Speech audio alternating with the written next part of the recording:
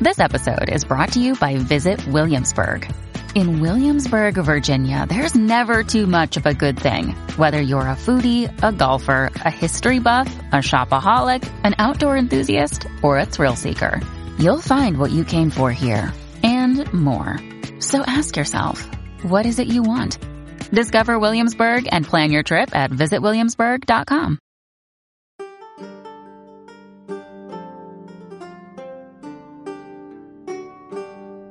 This is the Tudors Dynasty Podcast. And now, Rebecca Larson. Welcome to the show.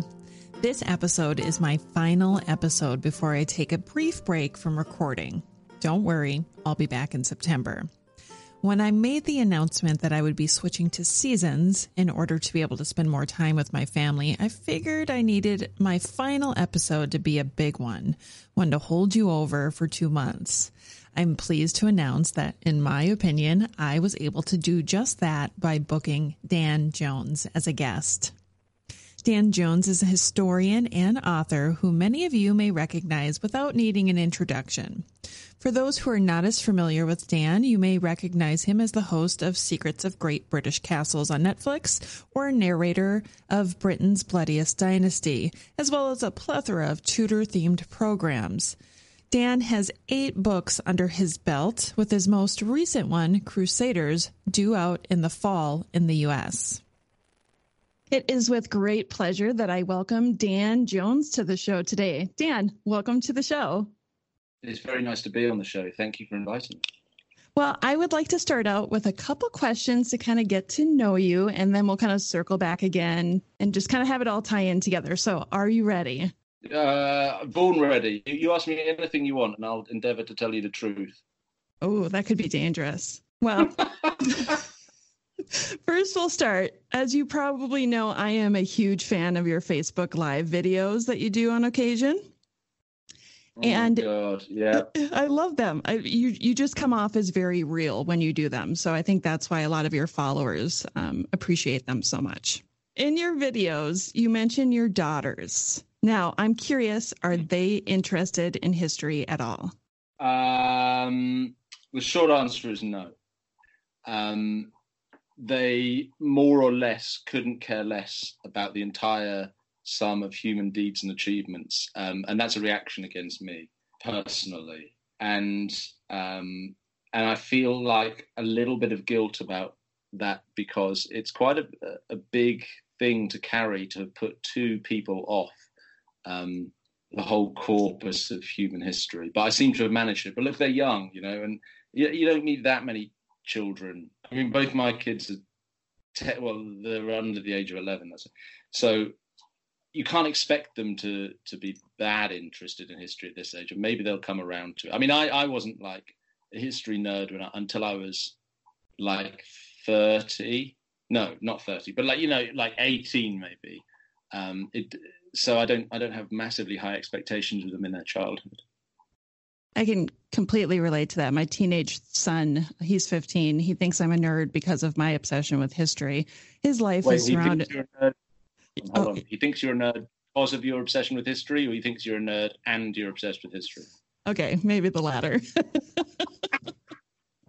But his life is surrounded by, online video games, Dungeons and Dragons. So my question for you is, what would you say to him to get him interested in learning about, say, the Plantagenets or the Tudors? Well, listen, I think that's kind of a hard sell. That's like, let's imagine we were drug dealers and we were formulating a strategy for getting people hooked on our most profitable drug, which might be, let's say, heroin or crack cocaine. I wouldn't go out into the street and say, hey, guys, smoke the crack pipe. I would give them gateway drugs and take a little shot at tequila and then, hey, smoke a little weed, and I think that slightly immoral analogy applies to history also. I think you can't just force people into liking your own particular area of kind of nerdery straight off the bat. So I think that the way to draw people, and it doesn't have to be younger people, but it can just be people who don't naturally feel a sort of affinity for history.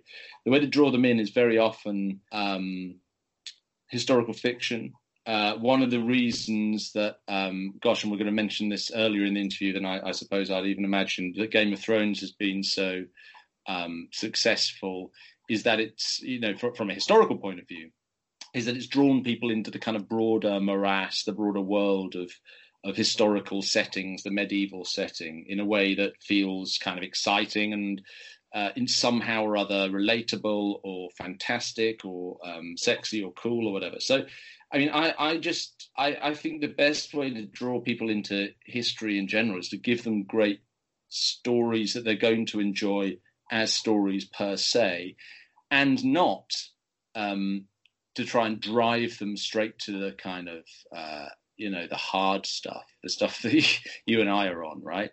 I think it's about gently introduce Jay-Z. Of course, you know who Jay-Z is. Jay-Z is a very famous rapper. Jay-Z used to say about trying to smuggle a conscious message into his music. He was like, you've got to feed them sugar. You've got to feed people like the stuff that they like, and then drip, bit by bit, the more serious messaging in. And I've always thought that that's quite a nice analogy. So you mentioned historical fiction, and that was great because that was exactly where I was going with my questioning here. You mentioned Game of Thrones, which of course we all know is a huge success with the books and the series. What do you like to read other than Game of Thrones when you're not researching and writing? So when I'm working, which is, let's say, 40 or 45, maybe 42, 45 weeks of the year when I'm writing, I pretty much just read what's pertaining to the book I'm writing. So if I'm writing about the Templars, I'm just reading mainly nonfiction and academic stuff pertaining to the subject, right? Then I go on vacation, however many, weeks of the year, and take the family away. And then I just read fiction. And I go through phases. So I went through a long phase, which I'm sort of on the back of at the moment, of reading like hard-boiled American detective kind of crime fiction. So think like everything from, the old classics like Raymond Chandler, Dashiell Hammett, through to the sort of modern masters like James Ellroy, George Pelecanos, Denny Lehane, who else? Richard Price, those kind of writers. So I had a big kind of mood for those writers. What else have I got? I then, the last vacation we went on, I read quite a lot of kind of 1970s women writers, like particularly a great friend of mine gave me some Eve Babbitt's stories, like written about 1970s LA. So I've quite an eclectic taste in fiction, which veers toward Americana. And that may not sound like it connects particularly with medieval history. And I guess that's part of the point. Like I try and just go way out of the world that I've spent most of the year in, and just read stuff that I'm really going to enjoy, that, I can't put down, and I sort of take everywhere and take in the swimming pool, and it ends up all kind of dog-eared and the pages falling out and sun-bleached. And so that's kind of my happy space for reading, I guess. So one of the things that's been a hot topic on social media lately is historians who have crossed over to writing fiction. Now, if you were to write fiction, or maybe even say historical fiction, what would you want to write about? That's a good question. And it's, it's a question that from time to time I consider. And I've had a couple of editors over the years have tried to sort of not push me into sort of a gun on my back, but steer me towards the idea of writing historical fiction. And it's something I've definitely not written off, but been wary of doing half-cocked, if that makes sense, like half-heartedly. Completely. And so to address your question directly, what would I write? Well, I would probably take a very obvious commercial decision and say, I'm not going to go off and write about radical feminism early feminism in 1970s LA, right? I mean, much as I probably would like to. That wouldn't make sense commercially, and nobody would take me seriously or buy my book. So it would obviously be a kind of, I imagine, a medieval setting, drawing themes and or characters out of work I've done. You know, I came out of writing about the late 14th century, and that's kind of always where my heart lies. And there are some great stories. I think in my sense is, and I speak as a great novice here. No, not even a great novice, just a novice. That what is fruitful for historical period fiction, the backdrop of a time of great change. And in that sense, I would look at the 14th century probably because you have these sort of great moments of, a plague that destroys circa 50% of Europe's population, and a period of the birth of the nation state and great popular rebellions, and things that would probably speak to an audience today on more than one level. So what's my short answer? I guess I'd write historical fiction set in the late 14th century. Wonderful. So turning maybe more specifically to your work again, you span an impressive period of time with your books, several centuries, actually. What would you like listeners to take away specifically from your research into the Crusaders? So my book, Crusaders, and that's the one for this autumn, is going back to a span of history probably that I haven't, a span that's at least as big as Plantagenets, which was my second book. And it's like 400 years. It ranges from, geographically from obviously the Holy Land, but as far east as Mongolia and Iran, all the way west, to Britain and France and Ireland, and even the end of the book, this sort of great moment of discovery of the New World. So in a sense, the Americas. So it is what I hope people take away from it, and they may.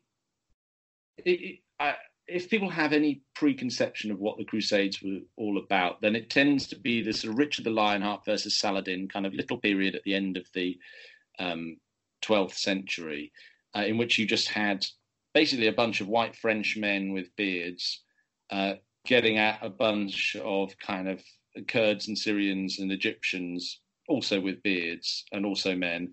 And what I've tried to do with Crusaders is absolutely blow out the scope. So not just geographically, but also the cast list. So I tell this story through the viewpoints of this incredibly diverse range of characters. And I'm trying to be almost provocative in casting those characters. So we have the story of the Third Crusade told through the eyes or framed through the adventures of a woman from Yorkshire in northern England called Margaret of Beverley, who fights Saladin on the walls of Jerusalem wearing a cooking pot on her head instead of a helmet, and we tell the story of the origins of the Crusades through the eyes of a wandering Sicilian Arab Muslim poet called Ibn Hamdis, who wanders the courts of southern Europe composing poetry for the Muslim rulers of that area to kind of set the scene of what Europe was like at that time. So I think what I want readers to come away with from Crusaders is a sense of like, wow, what a dazzlingly disparate and diverse and intriguing world this was, far bigger and more exotic than the usual vision we have of the Crusade story, and with far more interwoven adventures in strange and wonderful places than we ever really realize. Prior to your book, Crusaders, you wrote one on the Templars, correct? Mm-hmm. How do you think that the Templars influenced or otherwise impacted the success of the Crusades? Well, it's hard to talk about Templar success, really, because the story of the Templars is really one of it's a tragedy, right? If we frame it in dramatic terms, and obviously that's taking slightly a leap from history through to drama, but you see what I'm saying. And the story of the Templars is about valiant failure, and in the end, betrayal and annihilation. What you sort of see in the Templars with regards to the broader crusading world, I think, is this: they are the manifestation of two ideas and types within the medieval world, medieval Western Christian world, fused together. That of the man of religion, or in some cases the woman of religion, because there were female affiliates to the temple, with the warrior. So the warrior and the religious person combine in one being. And in a sense, that's what the Crusades, certainly at their outset in the very late 11th century, are all about. It's about saying, hey, you know what? It's possible to express your piety as a Latin Christian, that is, someone who professes obedience ultimately to the Pope in Rome. It's possible to express your faith through going thousands of miles away from home and killing other human beings. And that's something that Jesus would have tipped his cap if he were wearing one and said, "Good show, lads, well done." And then that's quite an improbable extrapolation of the teachings of Christ. I think you'd agree to say that, hey, you know what, the thing that guy was really after was for us to all start killing each other. When you think about it, that's pretty much the absolute opposite of the message of Christ's ministry. But the theological and political gymnastics that the men mainly who conceived of the Crusades and the crusading movement were such that it was all about going and killing in the name of Christ. And the Templars, who sprung out directly of the crusading movement in the aftermath of the First Crusade, were a sort of institutionalized, sort of radical fundamentalist elite unit of crusaders. And so they crystallized the message, if you like. The Templars really seem to be everywhere in pop culture right now, from books to movies like National Treasure and TV shows like Curse of Oak Island, which you and I have talked about. Why do you think that is? Why are the Templars everywhere in pop culture? Partly because they seem superficially to be very sort of mysterious, scandalous, austere, sexy, and misunderstood. And there is a tantalizing amount of evidence about the Templars, but an even more tantalizing absence of evidence about the Templars, partly as the result of the destruction of the Central Templar Archive, which leaves this great sort of space in which you can invent all sorts of weird and wonderful things about them, and it's quite hard to categorically refute the wildest and most lurid speculation about the Templars because there is this absence of evidence. Partly it's the result of just a shroud of myth and legend that has grown up around the Templars since the time of Eschenbach and, writing in 1200, putting the Templar-like knights into the stories of King Arthur. This has been going on for hundreds of years. People have looked at the Templars and thought, wow, that's a weird and strange group of people. Let's make some myths about them. The Da Vinci Code obviously played a massive part in this, the rolling together of the Templars. But I think also the suspicion prevalent in the modern world that there are powerful, invisible groups of people, mostly men, who control the world through their networks, through their wealth, through their political connections, through their geographical mobility and range. The broad-based, in the US and Europe anyway, suspicion of quote-unquote elites at the moment speaks exactly to the sort of things that people suspected about the Templars. Hey, hang on a second. These are people who tapped into religion and politics and finance and warfare, and they're super rich and they got a bunch of nice stuff and they wear uniforms and they only fraternize with one another. It's the same, we do have this sense that the world is influenced by such networks of people. And when you see one, like the Templars in history, that it's possible to find out about, and to sort of gawp at, if you like, and particularly because of the scandalous nature of the Templars' downfall in the early 14th century, it's only natural to start like hyping them up. And I'm not complaining because it's been very good for business. Writing about the Templars was one of the most fascinating historical journeys I ever went on, and it really tapped a nerve, and I'm glad I did it. So now I want you to tell everybody whether or not you believe that they really buried a treasure 200 feet underground on Oak Island. Jesus Christ. No, of course not. That's mental. I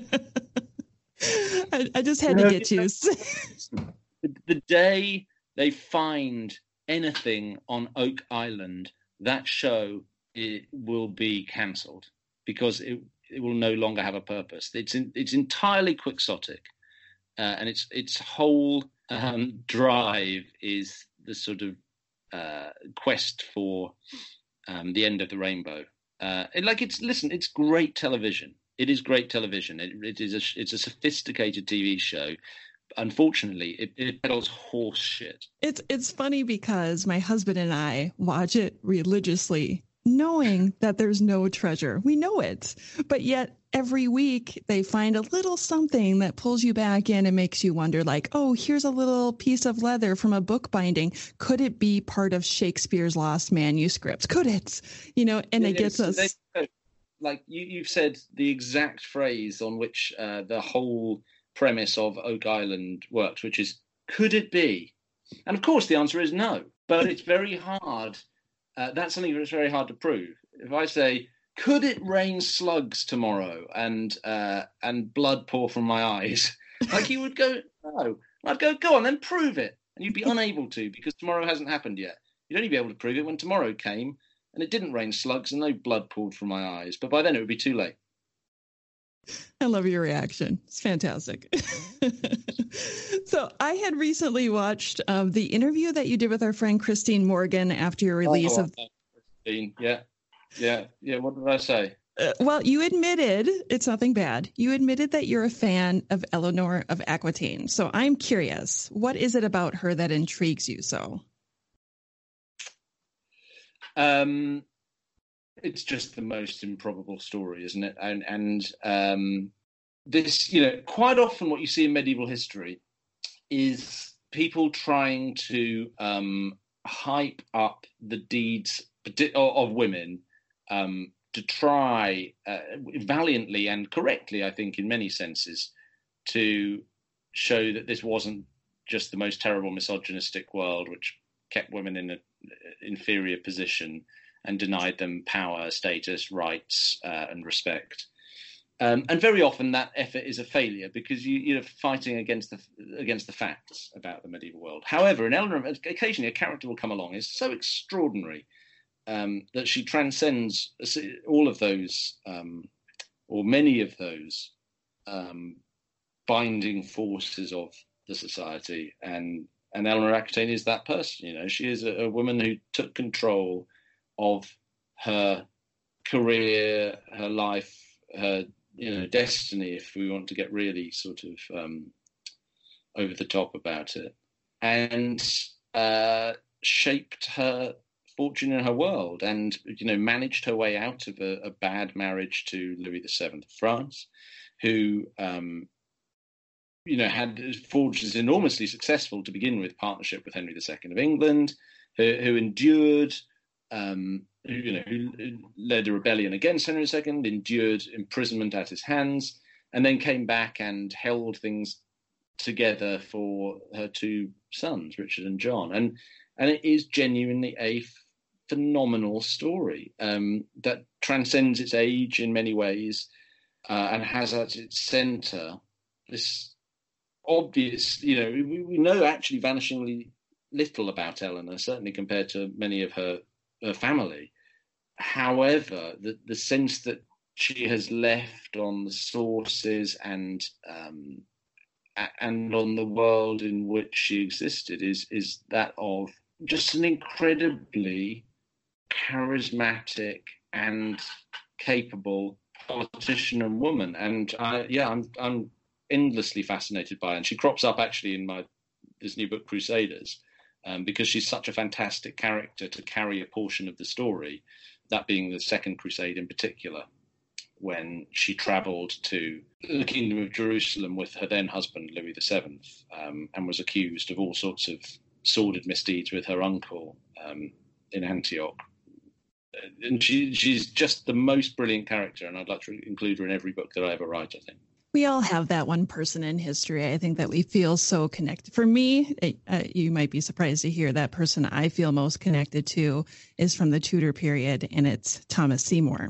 There's just something about him that I feel like I can connect with his story. Well, yeah, sometimes you get that, and I think you just got to embrace it. You've got to go with it. You know, somebody's experience over the centuries will speak to you, and when it does, to slightly return to one of your earlier questions, it's worth embracing, and often that's how people find their way into history, through, you know, a single story or a single person's experience that they connect with, and then start to kind of unpack other aspects of the past from there.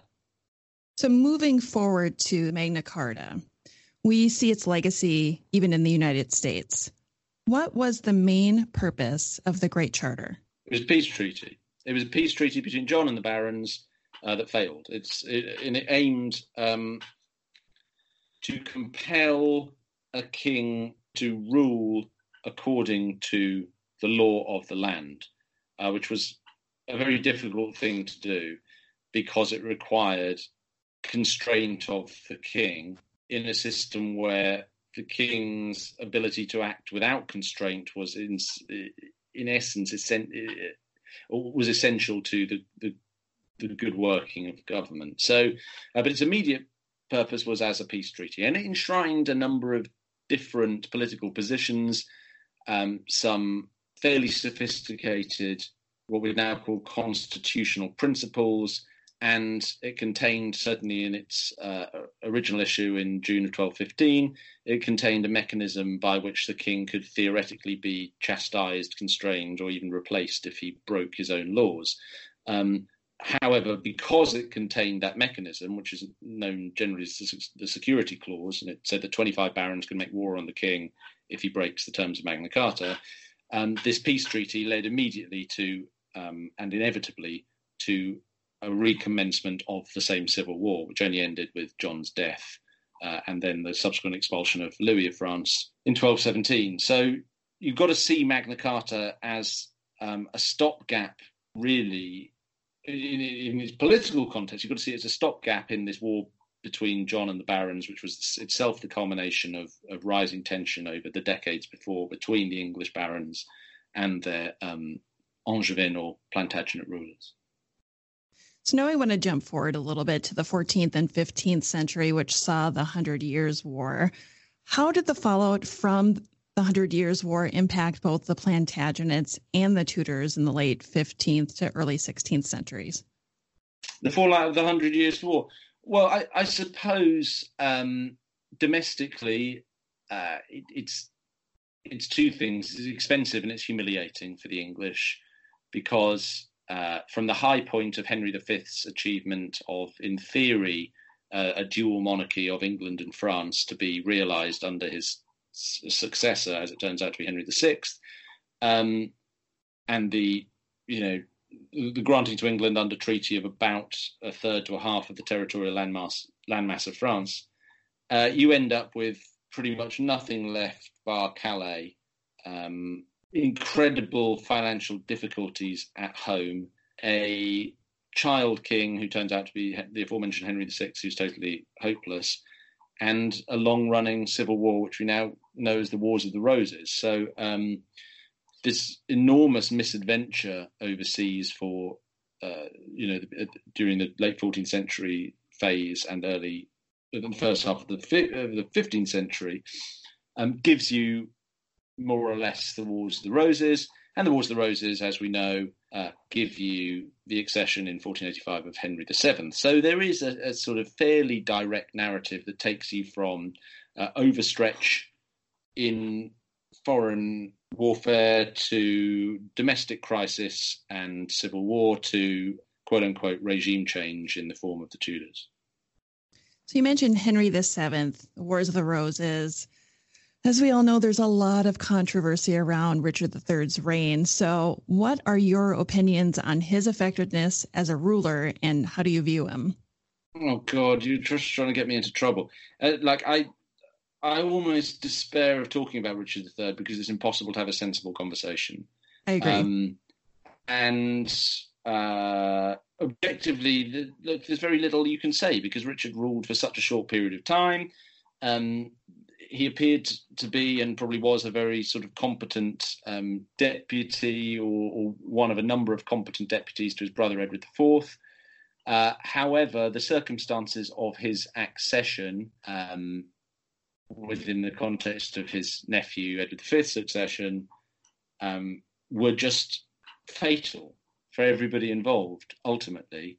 And it's very hard to assess Richard's domestic legacy because there wasn't really one at all. I mean, look, people always point to some sort of apparently very progressive and forward-thinking domestic legislation on being nice to poor people. But really, I mean, give me a break. Like, there is vanishingly little that you can say at all about any kind of domestic program of Richard III, because the entire reign was focused on A, securing the crown, to my mind, illegitimately, and B, defending it, to everybody's mind, unsuccessfully. So what lies in between? A few months of sort of scrabbling around, really. And I resent, actually, you've even asked me this question, because now as soon as people listen to this, they're going to start just hounding me on the internet once again. And one of the reasons I've run off to the Middle East, as it were, to write about the Crusades is so I never have to deal with the fruitcakes and kind of wonks who constitute the broad mass of Ricardians. See, look, I mean, even now I'm talking myself into trouble. You're making it worse. I'm making my life objectively worse. So we'll change gears a bit after that last question there. You were fortunate enough to study under David Starkey. Mm-hmm. Who are some of your favorite historians that we may recognize by name? Today? Of all time. Of all time? What, like starting with Herodotus? Who are my favourite historians? Oh, God. That's like saying, hey, what's your favourite book or your favourite album? Suddenly one's mind goes blank of everything they've ever listened to or read. Listen, David's absolutely fantastic. In terms of people who taught me, obviously I still greatly admire them. So Helen Castor was my first supervisor. She was just totally brilliant and sort of got me into the Middle Ages. Christine Carpenter, who was the generation above, who was a great professor of English medieval history at Cambridge. I was taught by Christopher Clark, taught me modern history, great professor at Cambridge also. So those are my kind of teachers. David, you mentioned David. Of that generation, Simon Schama, I think some of the work that, his book on the French Revolution was absolutely incredible. He was, brilliant prose stylist and, a great historian, great man. Let me look around my shelves. I love Mary Beard, writing, about Roman history today.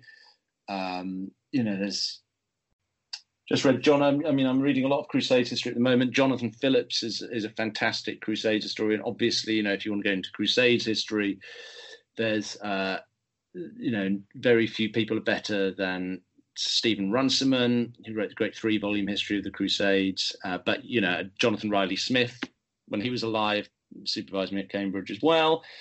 He was fantastic. And then you've got this. We're so fortunate today. There is this incredible group of historians working, and in the UK, at any rate, we all are sort of peers and kind of move together really and see one another quite a lot. And so Susie Lipscomb, who I've done a lot of TV work with, is great. Some medievalists coming up at the moment. Sophie Amble has just published a fantastic book about Simon de Montfort, which I would highly recommend to all of your listeners when that comes out in the US. That's called The Song of Simon de Montfort. God, there's just so many, and it'll end up like an Oscar speech, and then the two people I miss out will complain. What's one thing, Dan, that you would like the listeners to know about what it's like to be a historian? It's a lot of time on your own, and it takes a lot of work, I guess. The job is digesting massive amounts of material, sifting, sorting, building story architecture for it, and then presenting it. And about 10 years ago, I went in LA to Freddie Roach's gym. Any of your listeners, who like boxing will know Freddie Roach is legendary boxing trainer. Manny Pacquiao was one of his sort of great fighters, but they've trained many, many, many great fighters. And in Freddie Roach's gym, which is above a laundrette in Hollywood, there's just one phrase on the wall, and it says, "It ain't easy."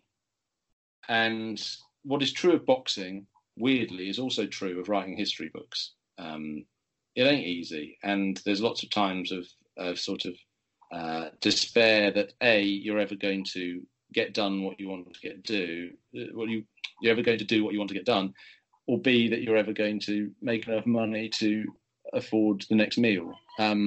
So I think it's hard. It's hard. It's very rewarding. If you want to make a load of money, move to San Francisco and learn to code. Don't become a historian. But it is at the same time massively rewarding. When you go through those tough periods, who is that person that helps push you along? Me. Just you? Really? Me. Yeah. That's I mean, look, I've got a great family around me and loads of great colleagues who I can go to, but ultimately you're on your own as a writer, and that's how it is. And you've got to, that's a big part of the job, is accepting that you have to have an enormous wellspring of creative inspiration within yourself and resilience to continue working. Because it's a job that particularly if you're writing books, where ain't nobody really invested in the work except for you, and you can complain about it or discuss it with. And I'm very fortunate to have a group of great editors I work with across my various publishing houses who are great to bounce ideas off and will help chip me along. And my agent will also do that. But ultimately, it comes down to yourself, your self-belief, your ability to motivate yourself. And if you don't have that, then it just isn't going to work. Yeah, it breaks my heart to know that many of my listeners and followers aren't familiar with your writing, that they were only really introduced to you from your series, The Secrets of the Great British Castles, which is on Netflix. But let me tell you, you really did an amazing job on that. But my question, because I, have to cater to those listeners as well, is which of those castles was your favorite to visit? Oh, man. I really liked Dover Castle, which turned out, although we didn't film it in this order, to be the first episode in the first series, because it just had such a broad range of stories connected with it, right from, ultimately kind of Iron Age times, or we didn't delve too closely into that in the show, but from kind of Plantagenet era right through to the story of Dunkirk, and even the nuclear bunkers that were built during the Cold War in the cliffs underneath the castle. And I really like that sense that here's a structure that doesn't just take you from, let's say, the 12th century through to the 17th century, which was generally the case with castles, because after the 17th century, as military technology, they're obsolete, but actually runs you right the way through to 1980s. That was my favorite, I think. But it was making that series was great. It was so much fun, and it has been, perennially successful in a way that I don't think any of us who made it could ever have predicted. If they were to ask you to do another season, which castle would you love to showcase? I think the one we didn't do was Windsor Castle, because it's like the Queen lives there, right? And so she didn't take that kindly to you can't really get into Windsor Castles, do a whole lot of filming. That would be the British based one that I'd like to do more than any other. But I think, if we ever were to do a third season, which doesn't look especially likely, but one lives in hope, I think there's so much more to be done if you go outside the UK. There are great castles in Ireland, but there are fantastic castles in France, Chateau Gaillard, the Alhambra in Spain, take your pick in Portugal, Italy, Germany, all the way through to, if it's ever properly safe to go back and film, into Syria with Cratchit Chevalier and so on. Or of course, why don't we go out to Hearst Castle in the US and see, a modern iteration. I don't know, there are so many that I would do, but I think my horizon just sort of have moved in recent years in terms of what I'm writing about and studying outside just British history, and to see British history within the context of the history of the West at large. And so I think if I were making another season of it, that's what I would try and bring to it. Of course, that would mean the budget would have to be about 3 times as big, and that's yet another reason why it probably won't happen. Well, to finish out this interview, I do have a few more fun kind of get to know you questions, and I'll try to go through them quickly here because I've held you for a while. Okay. So I personally have several nicknames. My maiden name was Brinker, and when I was a kid, I was called Stinker Brinker. As an adult, I've been called Rebel Jackson, which obviously says a lot about my personality, I think. What nicknames have you had? God, I don't know. I mean, none to my face that I can either repeat or recollect. My daughter Ivy calls me Fat Chicken. I don't know why, because I don't consider myself especially portly or cowardly. But maybe she sees something that I don't. So I don't. It's a term of endearment. Well, that is too funny. Well, I cannot help but notice that you have several tattoos. How many do you have? Lost count. It's above 2 dozen. And I just got one this week, which is inspired by Freydal, the tournament book created in the 15th century called Maximilian I, which is like 2 knights jousting and one sticking a lance to the other one's eye, which is kind of left side rib cage through kind of hip area, which was dazzlingly painful. That sounds painful. Yeah. Mm. So I've kind of lost count. Once you start, there's really no stopping, and I'm onto my hands now and everywhere. So that, I only hope I don't end up like Mike Tyson with it on the face. That's the only. That's just trouble. Face and neck tattoos. We got to watch out. It's becoming more acceptable, really, but face, I think, is still. There's a girl called Grace Normal, whose studio I was in this week in Hackney in London, has the whites of her eyes tattooed blue. And I think when you get to that stage, you're like, wow, you're in deep. If I could give you a time machine, where and when would you go with no limits? I mean, like, rather than sort of last Wednesday when I did the online shopping and I forgot to add lime cordial to the, I want some now. I would. Where would I? Well, look, I've got to go to the place that I write about, right?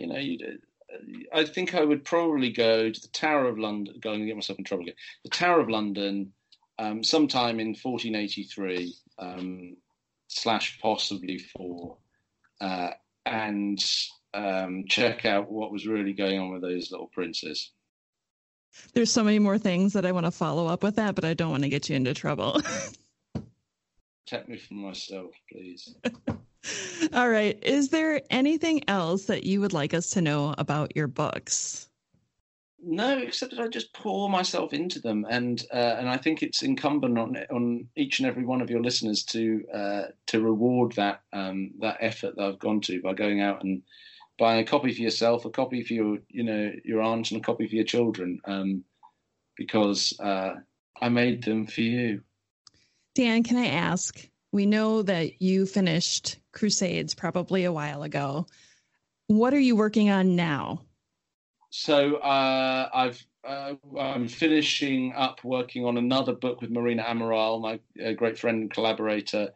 She colorizes black and white historical photos. And we did a book last year called The Colour of Time, which was amazing, and has gone to I think it's nearly 20 countries now in translation, and she's just such a genius, such a brilliant artist. So we're doing another book together for I believe it's autumn 21, and then I've just agreed to do another big book after that, but I can't tell you because I haven't signed the deal. But it's big in every sense, and it's really super exciting, and I'm so stoked about it. So we're going to have the run of Crusaders this autumn, October 1st in the US, another Colour of Time book next autumn, and then I guess the autumn after that, the biggest book of them all. So it's kind of an exciting couple of years lined up. And we eagerly await the announcement of what that new project will be. Oh, God bless you. I'm not trying to tantalize you on purpose. I just literally can't tell you. All right. How can listeners find you and buy your books, Dan? You can find me, I guess, online. You can find me on Twitter at DG Jones, on Facebook, Dan Jones Historian, Instagram, that not very easy to say, D_A_N_Jones. I didn't think that through so well, but try being called Dan Jones and getting a handle that someone else hasn't claimed already. As you said, you can watch Castles on Netflix, or you can go to your Barnes & Noble or any other great bookstore. Go to your local indie bookstore and support that, please. And if they don't have my books in stock, then please make a fuss, cause a scene, complain until they stock them. I hope you'll enjoy them. Dan, thank you so much for taking the time to chat with me today. It was really a lot of fun. Great pleasure. Thank you. Thanks for checking out the Tudors Dynasty podcast. Read more on the blog at tudorsdynasty.com. Follow Tudors Dynasty on Facebook, Twitter, and Instagram. Subscribe to Tudors Dynasty on iTunes. Thanks for listening. Before I head out for a couple of months, I need to take a quick minute to thank a new patron, Reagan H. Reagan, you and all of the other patrons are the people who make this podcast possible. So thank you so much, you guys, for the last 3 years of the Tudors Dynasty podcast. I promise you when I come back in 2 months, it's going to be even better than it is now. Thank you so much for your support.